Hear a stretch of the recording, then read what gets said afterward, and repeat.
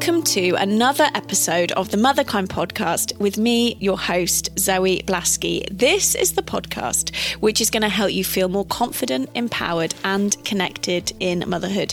This week's episode is a huge one for me.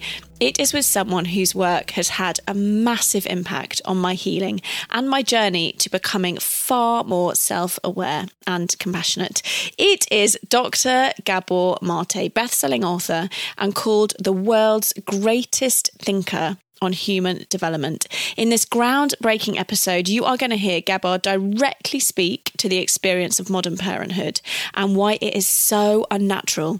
He reveals the truth about sleep training and why our children will always be our greatest teachers. I absolutely loved this episode. I hope you do too. Can you do me a favour and subscribe to the Motherkind podcast? We have so many incredible episodes just like this one, week in, week out, with powerhouse guests just like Gabor. So if you want to hear Mel Robbins, Dr. Rangan Chatterjee, Dr. Shafali and more, then please do subscribe so you never miss an episode. Here it is.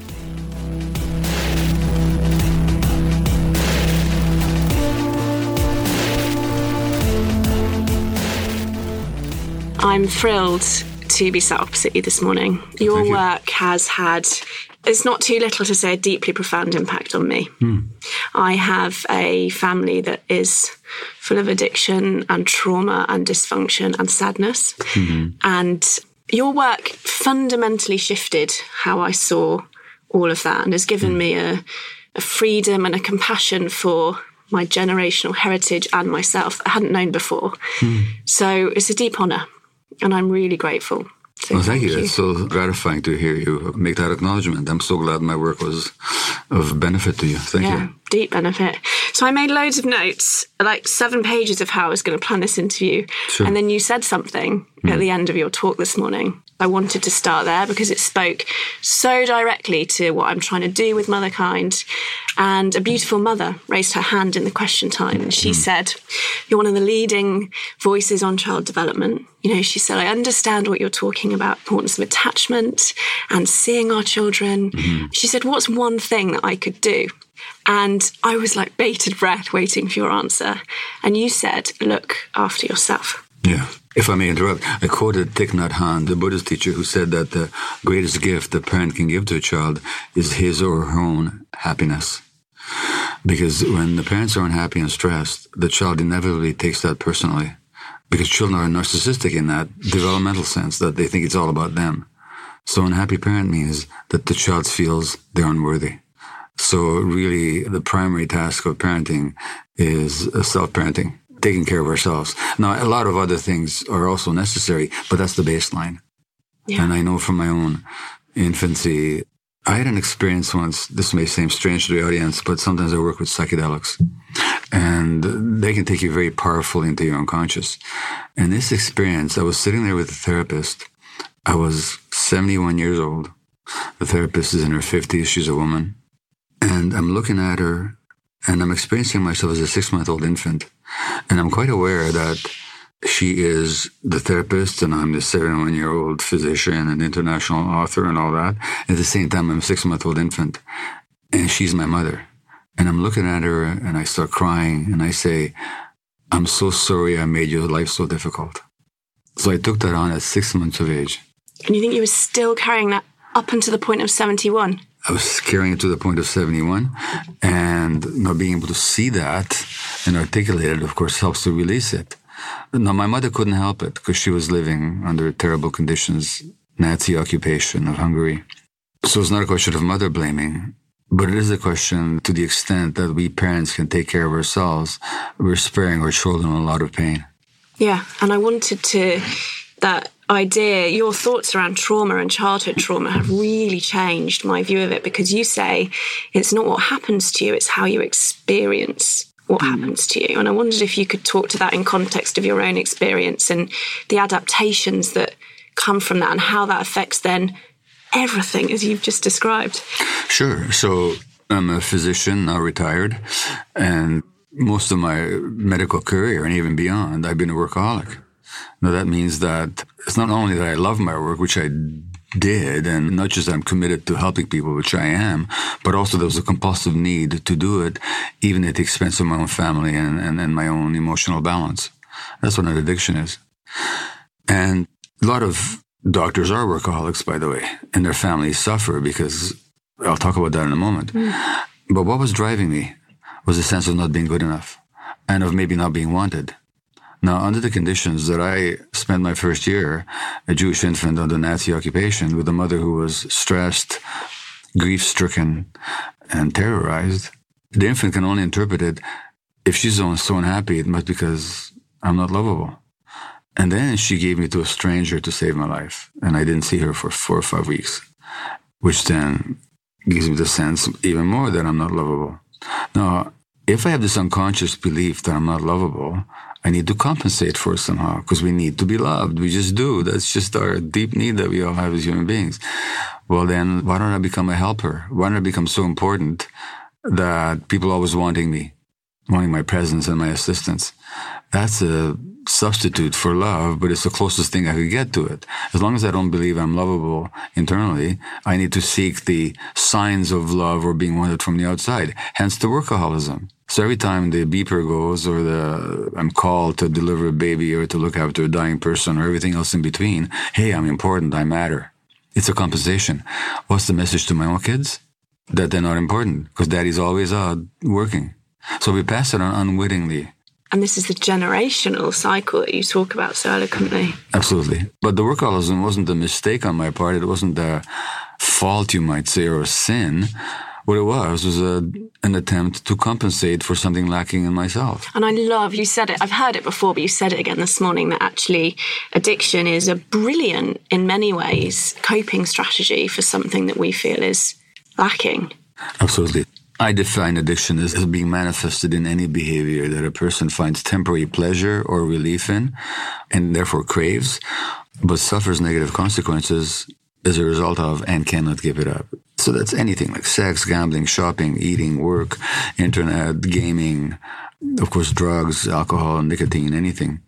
But when you ask people, and the belief around addiction in the medical world that it's a chronic disease that you largely inherit, which is scientific balderdash as far as I'm concerned. When you actually ask people, what does the addiction do for you? Well, I mean, I've just given you a definition of addiction. Have you ever had an addiction in your life? I'm not asking what it was. Yeah. But, okay, I'm not going to ask you what it was or when.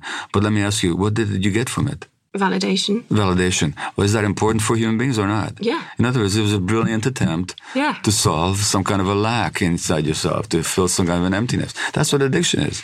So rather than calling it a chronic brain disease, let's look at it for what it is. It's a misguided but fundamentally normal attempt to get something that we really need on the emotional level. Now, and all addictions serve the same function. And so that immediately means that the question is, what happened to you? That you lacked a sense of value, which is what validation is about. And what happened to you is that your parents, and I'm not saying they didn't love you or they didn't do their best, they weren't devoted, but for whatever limitations of their own, weren't able to give you a sense of your own genuine value as a human being. Absolutely. That's what happened to me. My parents loved me. And I know you talk about this with your mother. Yeah. They loved me with all their heart, but they were traumatized. Yeah. My mum, in particular, just couldn't be emotionally available to me because she couldn't be there for herself. Right. And that's where my passion comes from what I'm doing today, of course. Yes, wonderful. Yeah, so with that lens on addiction then, because you asked it this morning, you said there was, 200-300 people this morning, maybe more? No, I think there were, 600-800 people? 600-800 people, yeah. I was right at the front, I didn't look back too much. And you asked who's ever been addicted at one point in their lives, and everyone put their hand up. Absolutely. So why as a society do we have this ridiculous idea that it's about the drug, and therefore we should throw people in prison? Well, first because we don't see the continuum of addictions. It's precisely because we're also addicted that we don't want to look at it. We don't want to look at it. So we want to then scapegoat the identifiable addicts, the ones who are most egregiously caught up in the grips of addiction. And that makes us feel superior. Another adaptation. Which is another adaptation because we don't feel good enough. Absolutely. And it helps us to ignore our own. And, when you look at the spiritual teachers, like Buddha said, before you try and straighten somebody else, make sure that you're not crooked yourself. And Jesus says, do not judge lest ye be judged. So the spiritual masters, the teachers, the avatars, they know this stuff. So we're projecting our own self-dislike onto identifiable others, and that way we can feel better about ourselves. Number one. Number two, on a social, economic level, there's a huge industry built around the treatment industry and the law enforcement industry. These people are invested in a certain point of view, despite all the evidence to the contrary. And the evidence is not even controversial, that our present measures therapeutically don't work, and the laws don't work, and the enforcement doesn't work. In fact, it only makes things worse. But we don't live in an evidence-based society. We live in a society that's really based on unconscious dynamics, and people are largely unconscious. And we see that time and time again, don't we? And I wanted to talk to you about some of that unconsciousness and how it links to how we're raising our children in Western societies. You know, and it does link to addiction, because you say all addiction at its root has trauma. Yeah. So what are some of the parenting practices, you know, crying out, naughty step? What are some of those that you see? Let me mention two. Now, you'll have to tell me if these are endemic in Britain as well, but is sleep training? Yes. Okay. Hugely growing industry. Okay. So sleep training basically means ignore a child's cries at night. I mean, there's variations on it, but that's the essential theme. Now, yeah, they need to self-soothe. Yeah, they need to self-soothe. And if you pick them up, you're training them, they'll only sleep in your arms. Exactly right. That's the theory. Now, really, it has nothing to do with the child's needs. You tell a mother cat to ignore a baby's cries, and see what happens. Well, let me tell you, I tried to do this at breaking point. I was so tired, and someone said, why don't you leave her for a bit to cry? It was actually a real point of tension between my husband and I, because I had this visceral, I almost punched my husband to get out of the way so I could get to her. Wow. Because it felt so, I can't explain it. It's one of the strongest feelings I've ever had, was to get to her. Well, you were a mother bear. Yeah, exactly. That's how I felt. I was like, get out of my way. And try and come between the mother bear and her cub and see what happens. So we're breaking our instincts with some of these. What you're actually being told to do is precisely what you described, just to actually ignore your own gut feelings and your own instincts. So actually training people out of their parenting instincts. There are parenting instincts, and it's evoked by a child who wants to connect with you. Now, when you tell parents to ignore the child, that's from the parent's point of view. From the infant's point of view, attachment, the need to belong and to be close to another, to be taken care of, is an essential need of the infant. Now, attachment works on different levels. See, you're married. You can love your husband without being in his presence. Yeah. Sometimes I love him more. Yeah. Absence makes the heart work. Exactly. I get that, because you don't get triggered. Yeah, exactly. It's easier to love him from afar. But the point is, you can hold him in your heart. Yeah. And you can hold your child in your heart, even without being with her or him. But a 6-month-old infant has only got one way to attach. They can only attach physically. In other words, they have a sense of being close to and belonging to and being taken care of only through physical contact, seeing and hearing and touching and smelling the nurturing parent. So when an infant is crying at night, after you've satisfied their hunger needs and changed them so they're not uncomfortable, and they're still crying, it's because they need the physical contact with you. So they have no other way of attaching. And when you don't pick them up, what you're teaching them is that they're not important. And their attachment needs don't matter. Now, there's a psychologist called Dr. Narvaez at Notre Dame University in the States, who studies attachment patterns around the world. And she looks at hunter-gatherer peoples are the best parents, because they never put their kids down. They don't let their kids cry. They always pick them up as soon as the kid cries. They don't hit their kids. And there's other features as well. But the point is, hunter-gatherer people are still parenting instinctively, the way that human beings were evolved and created. We in this society run roughshod over nature. So that sleep training technique actually works. The child will go to sleep. Why? Because they get discouraged and their brain shuts down to help them escape from the pain of being ignored. That's why it works. But what have you taught the kid? Yeah, you're not important. So that's one technique. Then there's a timeout technique. Where, very popular in the UK. Yeah. Well, it was made popular by this nanny who made the naughty step like this really big thing. It's noxious. Tell us why. Well, again, the child's biggest need is attachment. Why is that their biggest need? Because they can't survive without it. So when you say to the child, if you don't please me, I'm going to use the attachment relationship against you, you're threatening their lives and their sense of who they are. Now, they will comply Just the same reason as you would comply if I held a gun to your head. Yes, I'd comply. Yeah. You'd be very cooperative. You can make a small child very cooperative by threatening them or applying timeout temporarily. But there's a number of things I want to say about it. What have you taught them? You've taught them that their behavior is more important to you than they are. Now they start to adjust themselves to your expectations, giving up their true selves. Now you've created the template for mental and physical illness later on. Number one. Number two, has anybody ever tried timeout on a teenager? Probably. Try it. Yeah. See what happens. Oh, I don't get to be in your august presence for the next 3 minutes? How unspeakable, it'll be tragic. Well, go to my room, great. Yeah. They've already given up on you. They don't care anymore because it's so painful. So they shut down emotionally and they detach from you. Now, the only healthy basis for child development, and this is made really articulate in the book I co-wrote called Hold On to Your Kids. Yeah. The only healthy basis for child development is nourishing close attachment relationship with healthy adults. When the child is hurt so much in that relationship through these timeouts, guess what they do? They emotionally withdraw. As soon as they emotionally withdraw, you lose your parental authority. Now you have to become authoritarian. Parents need to be authoritative, but it's a disaster to be authoritarian. Parents shouldn't be permissive or authoritarian. They need to be authoritative. Your authority as a parent derives from the child's natural desire to belong to you, to be close to you. I mean, if your husband said to you, Zoe, every time you displease me and we have an argument, it's time out, how long would you stay with him? Well, I'm recovering codependent, so not long. Yeah, okay, yeah. Will we expect our children to stay in a relationship with us? No, they don't. They withdraw emotionally. Because they can't withdraw physically. They can't withdraw physically, but they withdraw emotionally. And then emotionally, they need to fill that gap with somebody else. Now they turn to the peer group. Now they become more connected to the peer group than to the adults. Look what's happening to our kids. How desperately connected to the peer group they are, the constant FaceTiming and tweeting and Instagramming and all. These are all markers of disturbed adult-child relationships and the desperation to belong to the peer group. So what we're doing with these timeouts is we are destroying the basis for healthy development. It's noxious, and it works only because parents are increasingly divorced from their own gut feelings and their own parenting instincts, and because economically, the child has to fit in to the stressed needs of the adult world. And of course, adults are becoming more and more stressed. That's not their fault. But as a result of the current economic situation and social circumstances, parents are more and more stressed.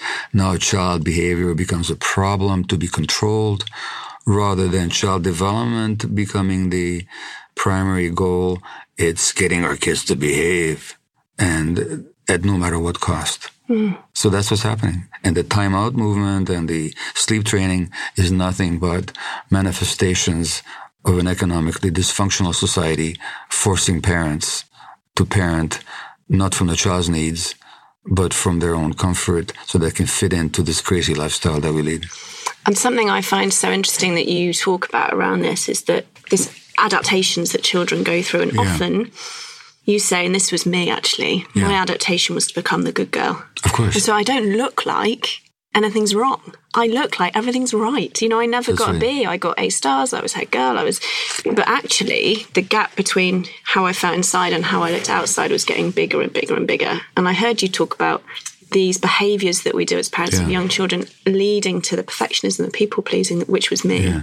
So could you just make that link for people that might be struggling to make that link? How do these behaviours, a child removing themselves emotionally, lead to adult behaviours? What does that look like? Well, so I mentioned my own workaholism as being an adaptation. In your case, being nice and pleasing people was your way of getting loved. Yeah.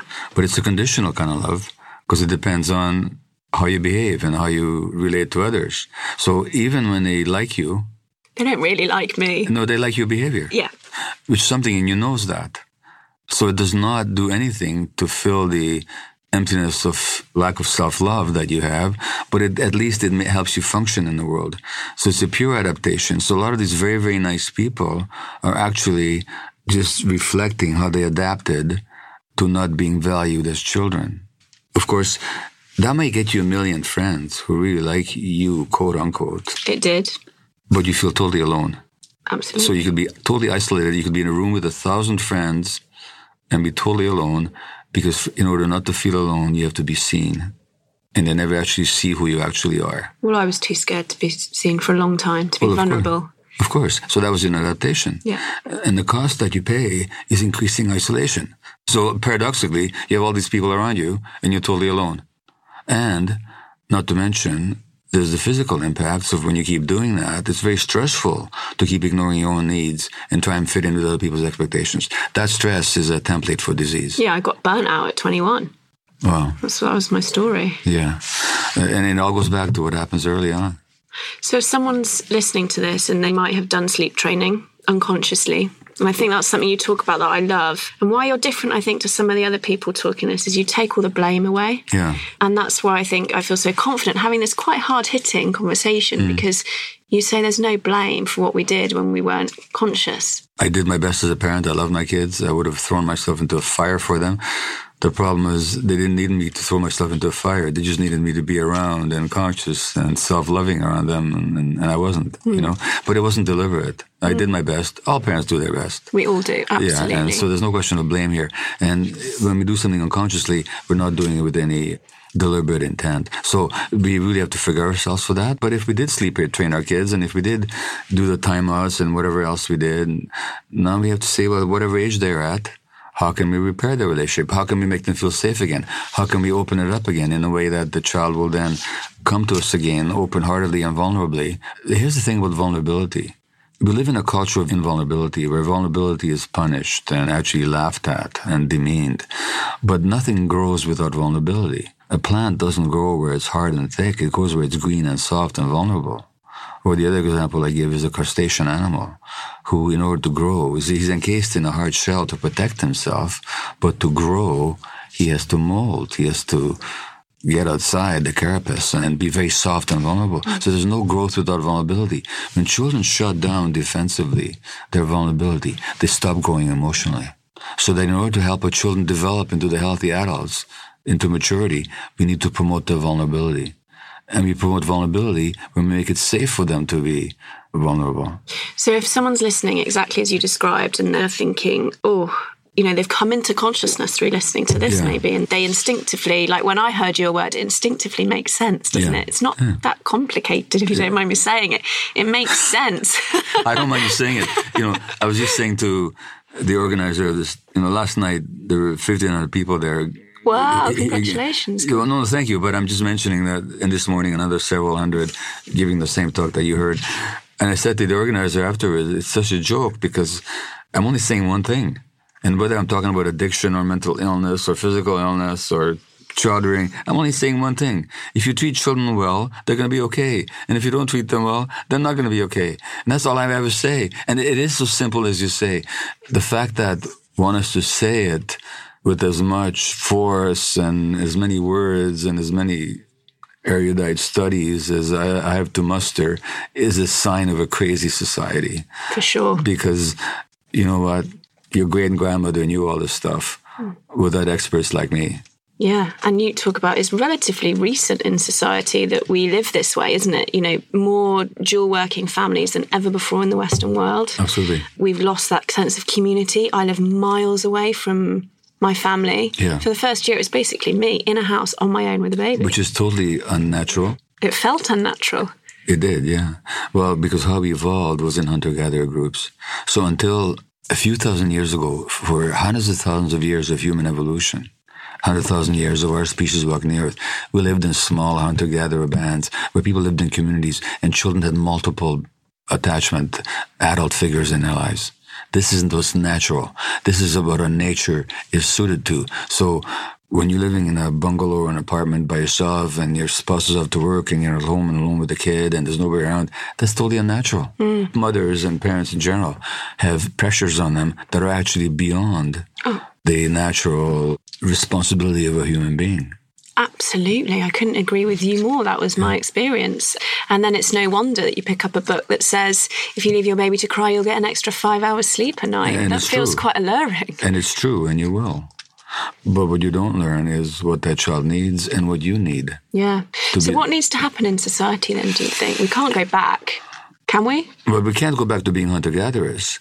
But we can certainly recognize that the attachment drive is just as powerful in us now as it was in hunter-gatherer days. And how do we restore the circumstances in which that attachment drive of children is actually met? Well, if you look at actually what happened politically and economically, say in England, beginning with Thatcher years, is increasing austerity, increasing cutback on social programs, ignoring of communal needs. Thatcher went so far as to say there's no such thing as society. We don't exist as social creatures. We're just all individuals. Well, that has been reflected in economic policy and social policy now for 3 or 4 decades. It's devastating.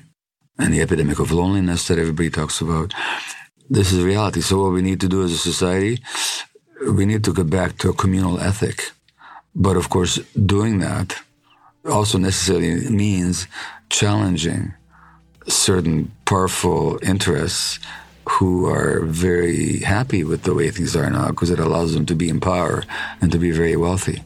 And even the rising inequality that's been documented and is so devastating to society, according to brilliant British work by Marmot and others, that doesn't hit everybody the same way. For some people, it's very beneficial in the way they see their needs as being for more power and profit. So these are not individual parenting questions purely. They're also social and community and economic and political questions. So people need to take action in their own lives to look at what stresses them and how much stress they take on unnecessarily and what could they possibly deal with and how could they actually do more to meet the child's attachment needs. And they also need to look at the social questions.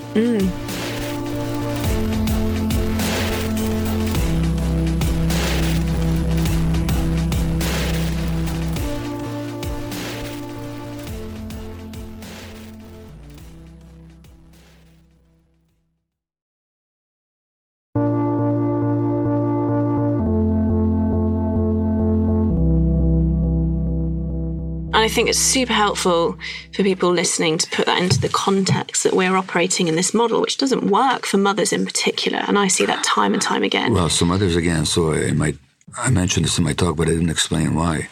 If you look at a condition like multiple sclerosis, in the 1930s and 40s, at least in North America, and I imagine in Britain as well, the gender ratio was close to 1-to-1. So for every man diagnosed, there'd be a woman diagnosed. You know what the ratio now is? It's 3.5 women to every man. And women are much more likely to get autoimmune disease, of which MS is one example. Now, why? Because the role of being the emotional stress absorbers of their environment, including their spouses, has always fallen on women. I mean, culturally, they're programmed to do that. It's not genetic. It's a cultural expectation. But now women also have to play an equivalent economic role. Yeah, we have to work as well. Yeah, you have to work as well. But meanwhile, nobody has stepped up to share the emotional role with you. So now you're carrying 2 highly charged responsibilities. And you're doing so in the context of less contact, less family, less extended family, less tribe, less clan, less community. So you got more stress with less support. Guess what? 3.5 ratio of multiple sclerosis. So women are paying a heavy price here. Do you think this is the hardest time to be a mother? Right now? Yeah. I know we're not at war. And we're not at war, and I don't know what it's like to be a mother during Britain as industrialization times with long hours at factories and all that. So, I mean, but let me tell you this, that since the Second World War, this is the hardest time to be a mother. Because after the Second World War, there was for a while a sense of joint purpose and communality. And there was much more of a social network to support people. But since the 70s, with the increasing neoliberalization of the economy, the austerity, the cutback on social programs, the cutbacks in education, the loss of support, this is the hardest. And the increasing stresses on people and the need to fulfill these multiple roles, it's become very hard to be a mother. Absolutely. And that's the experience that I hear time and time again from, I work with hundreds of mothers on this sort of stuff. So I just wanted to loop back around about some of the things that we were talking about that it just piques my personal passion so much, which is around these adaptations and meeting our children's needs. And if there's someone listening who is thinking, I want to change this. I want to become more conscious in myself. Yeah. My belief is that we have to do that for ourselves first before we can give it to our children. Simultaneous. Okay, so could you explain that? And I know you talk about it in your book, Hold On to Your Children, but can you talk about what that process looks like? Where does someone go with this? Well, let me talk about one aspect that we didn't talk about in Hold On to Your Kids, which is, as I said just a moment ago, women have always carried the role of being the stress absorbers of their families, including their husbands. So in my marriage, I was a very needy little boy when I was 30 or 40 or 50 or 60 years old, Who becomes the mother? The women automatically take on that mothering role towards their spouses, which means that if I have 2 children, then the mother has not 3 babies to look after. The 2 little ones and the big baby who's 30 or 40. And women automatically very often take this on. That's immensely stressful. So first of all, look at your marriage and ask yourself, how much mothering am I? I'm not talking about genuine spouse-to-spouse support, which is meant to be reciprocal. And that's, of course, why we connect. But how much one-way emotional supporting and parenting I'm doing to my spouse? Because everything I do that way is taken away from my children. That's brilliant to hear. So you have to look at that first. And then secondly, you really have to understand the attachment needs of the child and how does the child manifest those attachment needs, very often through behaviors that we then punish them for. So we use this phrase acting out. And by acting out, we mean a kid who is obstreperous or disruptive or rude or aggressive. That's not what acting out means. Acting out is a really good English phrase. What does it actually mean? In a game of charades, when you're not allowed to speak, what do you have to do? Act out. You have to act out. If I landed in England and spoke not a word of English, but I was hungry, be flailing your arms everywhere, wouldn't you? Well, I might be pointing to my belly or my mouth and making eating motions. I have to act it out. So when children act out, that's exactly what they're doing. But what they're acting out are their emotional needs. They're showing us. They're showing us something that's lacking because they don't have the words to say it in language. They're doing it through behavior to get our attention. But any child who acts out, whether they're aggressive or whether they're bullying their younger siblings or bullying other kids in school or they're throwing tantrums, whatever they're doing, they're acting something out. Now, the parenting experts will tell you, control that behavior and get rid of it. Yeah. Which is to say, let's ignore the child's emotional needs so we get them to comply with us. This is what the parenting experts say. And what should really happen is the parent needs to be taught to understand, and parents instinctively, if they pay attention to their gut feelings, you know that that child is in pain. You know that that child is in distress. You know that that behavior is a marker of distress. You don't do it by trying to squash the behavior. You respond by, oh, you're very angry right now. You must be very hurt right now. Something's going on for you. And your nervous system relaxes and your heart opens and it softens, and then the child immediately can become vulnerable. Yeah, the tears come then. The tears come up. And as my brilliant co-writer on Hold On to Your Kids, Gordon Neufeld, says, we shall be saved in an ocean of tears. So there's 2 kinds of tears. There are the tears of frustration, which don't help. But then there's the tears of vulnerability and genuine grief, which do promote growth. Not that we make kids suffer grief deliberately, but when they're sad about something, we help them experience that sadness without making them wrong for how they're acting it out. So really we have to understand what children are telling us through their behavior. And of course, mothers also need to look after themselves, which we already talked about. Well, what disconnects? I'm sure, we talked about some of it, but just to really underscore the point, what disconnects someone from that instinct? So we talked about society, stress, presumably. Well, what disconnects from our instincts is when early in childhood, we are taught that to belong and to be acceptable and accepted, we have to suppress ourselves. So we are actually, even the disconnection is not a mistake. It's a survival strategy. It's, as you say, an adaptation. So that disconnect doesn't happen for no reason. It's a brilliant survival technique, but it's unconscious. And here's the generational stuff, right? So we get taught. Yeah. I certainly got taught. Yeah. Disconnect from your instincts. Yeah. And our parents are disconnected. Because my parents were disconnected. Because what happened to them, And then we parent our children in the same way, and then they'll parent their children in the same way. Exactly. That's just how it's passed on. And nobody does it deliberately. And actually, we're doing something that goes quite contrary to our best intentions. Only because we don't know any better. And unfortunately, this social structure and the so-called experts, you never lose money by writing another book on how to discipline kids, how to force them into this mold and another. These are always bestsellers because they're so expressive of what the society expects. So they always get big media play. And parents are desperate and they're frustrated, so they need for these quick solutions. Well, because it can be so triggering. Yeah. I found it very triggering when I first, what am I talking about? I still find it triggering. By triggering, you mean? You know, when Jessie she's 3.5, when she has a tantrum, it's taken me loads of work with a therapist to not want to shut that down. It brings up so much of my own pain. Well, exactly. And triggering, do you mind if I ask you a few questions here? Yeah, I'd love you to. Yeah, okay. So what did you feel when Jessie was having a tantrum? I felt that I wanted her to be okay. My instinct was to shut her down. Hold on. Let me interrupt you. I felt I wanted to be okay. That's not a feeling. Okay. Okay, that's an intention. Yeah. What did you feel? And to shut her down wasn't an instinct. It was an emotional reaction. Your instincts are actually to love her and to support her. Okay. So what did you actually feel? I felt sad. You felt sadness. What did you feel sad about? That she was feeling sad, that she was so unhappy in that moment. And what made you angry? I don't know. Because you were angry as well, weren't you? When she was showing a tantrum? Yeah, I wanted her to stop for sure. I still want her to stop. What made you angry? Maybe the feeling of sadness or the feeling of... You didn't want to feel sad? Yeah. What she was doing made you feel sad? Yeah. And so you wanted to make her responsible for how you felt? Yeah. Okay. Now, when was the first time in your life that you wished somebody else wasn't sad? Oh, early. Okay. My mum. In other words, you made your daughter into your mother. This is why it triggered you so much. Okay. You didn't do this deliberately. No. But this is what happens. All you had was an unhappy kid. And all she needed was for you to say, oh, you're really unhappy right now. Come here. That's all she needed. Now, let's look at that word that you use, triggering. Metaphorically, it's a very interesting, very telling word. How big a part of the weapon is the trigger? Tiny. Tiny. What makes up the weapon is ammunition, explosives, a whole barrel and a mechanism to deliver the ammunition to the intended target. The trigger is a very small part. So instead of looking at the trigger, let's look at all this explosive stuff that we're carrying inside ourselves. Yeah.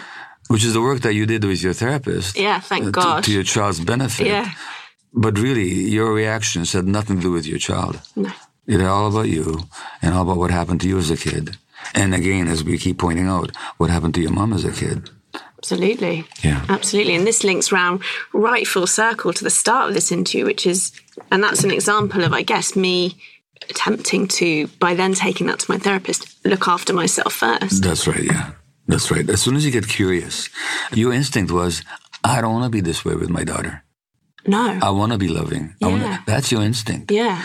It's that instinct that took you to the therapist. And I knew the theory. I mean, I was already with the therapist and I knew the theory, right? Because I'd listened to you for years. Yeah. I knew the theory of to be with her and let her have exactly what you were just saying. You're having big feelings, but something was going on in me. Well, listen, what's even more revealing perhaps, you listened to me, so you knew this. I teach this stuff and I know this. I still have a hard time, That makes me feel better. Because there's different parts to us. There's the conscious, aware, adult part. But we all carry this wounded child inside of ourselves, and that's what gets triggered. Maybe it was my 6-month-old or my 1-year-old. That's exactly right, yeah. And that's what we have to deal with. And the good news is we can deal with it. We can grow up. It's never too late to have a happy childhood, as somebody once said. That's what I find so thrilling about your work, is that you present all this in such a brilliant way. And then the hope, which is that, we can heal, we can change. It's not a hope.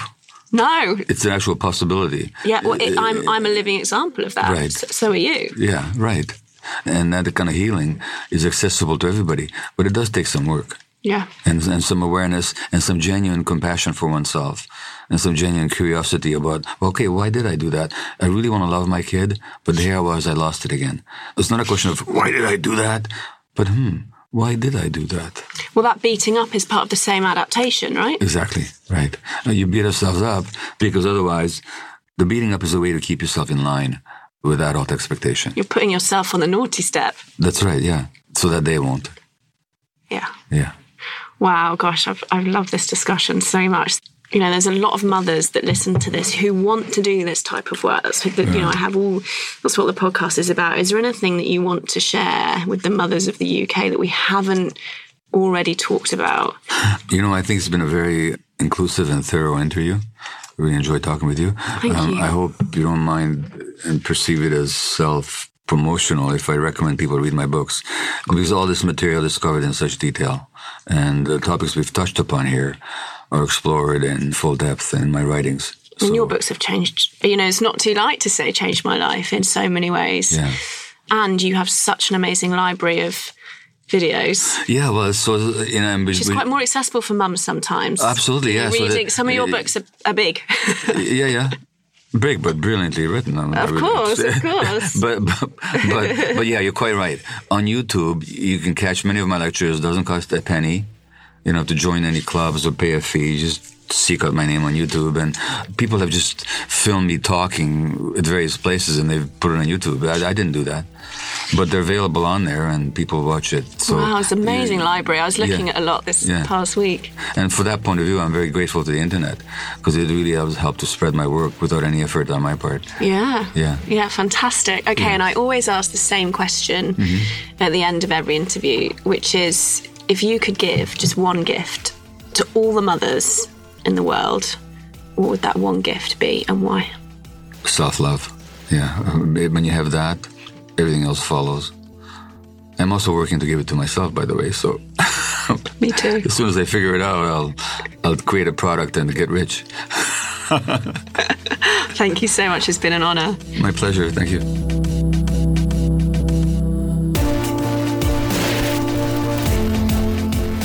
So that was the episode. I hope you loved it. Please do subscribe to the Motherkind podcast. We release incredible new episodes like this one every week, and I don't want you to miss out. I'll see you next time.